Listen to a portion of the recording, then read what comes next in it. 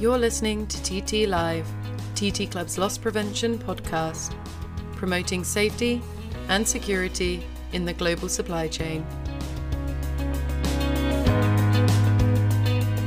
TT Talk, October 2023. Legal Eagle. US freight brokers test defences.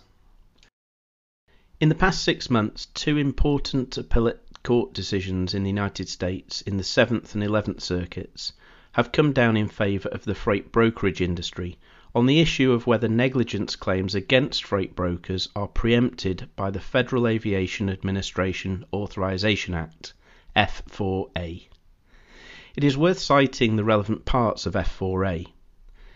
The Act's express preemption provision under 49 U.S.C. 1, Section 14501C, which governs motor carriers of property, provides that a state may not enact or enforce a law, regulation, or other provision having the force and effect of law related to a price, route, or service of any motor carrier, or any motor private carrier, broker, or freight forwarder with respect to the transportation of property.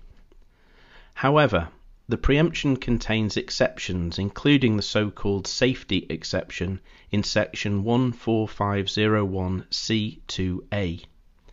Under this exception, the express preemption provision in Section 14501C1 shall not restrict the safety regulatory authority of a state with respect to motor vehicles, the authority of a state to impose highway route controls, or limitations based on the size or weight of the motor vehicle, or the hazardous nature of the cargo, or the authority of a state to regulate motor carriers with regard to minimum amounts of financial responsibility relating to insurance requirements and self-insurance authorization. For years, freight brokers have taken the position that F4A bars negligence claims against them, but it was not until September 2020 that an appellate court issued an opinion on this issue. In Miller v. C.H. Robinson, the court, in a 2-1 decision, ruled that while preemption is applicable for freight brokers, a plaintiff's negligence claim falls within the safety exception to F4A, allowing the claim against the freight broker to proceed. The matter was appealed to the US Supreme Court, but the application was denied. However, this year saw both the Seventh and Eleventh circuits reject Miller v. C.H. Robinson and hold that these negligence claims are preempted by F4A, and the safety exception does not save the plaintiff's claim. First of all, the 11th Circuit in Aspen America Insurance Company v. Landstar Ranger Inc. in April 2023 found that plaintiff's negligence claim against the broker was preempted by F4A. In this case, the freight broker was hired to transport cargo, but the consignment was then mistakenly given to a fraudulent motor carrier, and the goods were stolen. Aspen America Insurance was the cargo insurer and brought a subrogated claim against the freight broker on the basis of negligent selection of the fraudulent motor carrier. The freight broker argued that the Act preempted Aspen's negligence hiring claim. Like Miller, the 11th Circuit held that negligent hiring claims against brokers are expressly preempted by Section 14501C1. However, the court proceeded to analyse the safety exception in Section 14501C2A and ultimately concluded that negligent hiring claims against brokers are not with respect to motor vehicles, and therefore not saved by the Act's safety exception. They further concluded that in cases of negligent hiring claims against brokers, regardless of whether the cause is lost property or bodily injury, a mere indirect connection between state regulations and motor vehicles will not invoke the Act's safety exception for brokers. Then, in July this year, the 7th Circuit in Ying Yi v. Global Trans Enterprises Inc. found that plaintiff's direct negligent claim against the freight broker was preempted and the safety exception did not save the plaintiff's negligent claim. In this instance, a company contracted a freight broker to provide services for goods to be transported from Illinois to Texas. A motor carrier was selected to fulfill the movement.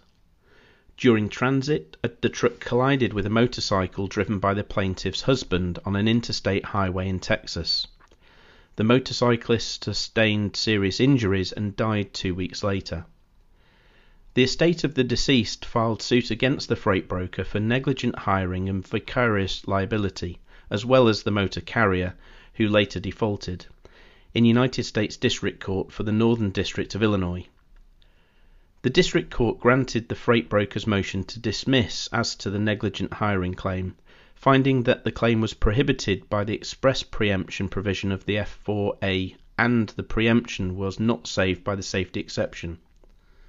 Summary judgment was granted in the vicarious liability claim against the freight broker. The plaintiff appealed the negligent hiring decision, but the Seventh Circuit affirmed the lower court.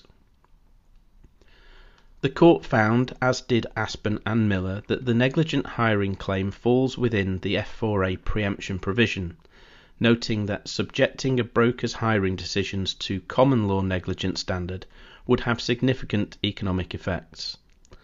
However, unlike Miller, but in line with Aspen, the Yee Court concluded that the safety exception does not save the plaintiff appellant's claim.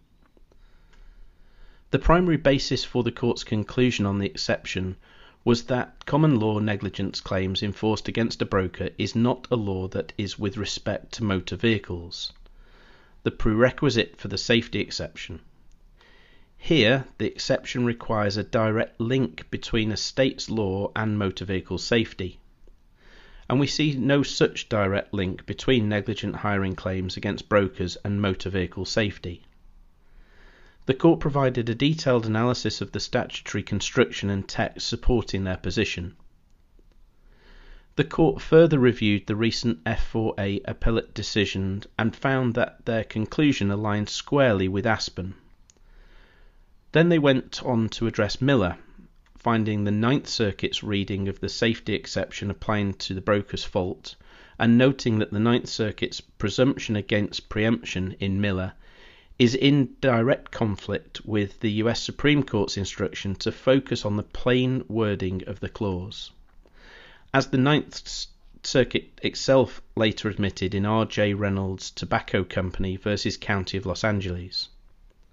So what's next? The Yee case is a clear split with the Ninth Circuit, as both cases involve bodily injury to a plaintiff as a result of a road accident where a broker had arranged a motor carrier to transport goods. But the Miller 2-1 decision is now the minority on this issue, and the R.J. Reynolds decision may have even provided an opening to attack Miller in the Ninth Circuit. With the recent decisions trending in favour of preemption, courts now looking at this issue will have persuasive authority, if not controlling authority, to support ruling in favour of preemption on negligence claims against brokers. That said, with the split now existing between the circuits, it may be that the US Supreme Court will again be asked to resolve this issue. Time will tell. Thank you for listening to TT Live. We hope you found it useful. As always, we welcome your feedback. Either head to our website or email us at riskmanagement@ttclub.com. To make sure you never miss an edition, be sure to follow us for the latest loss prevention advice.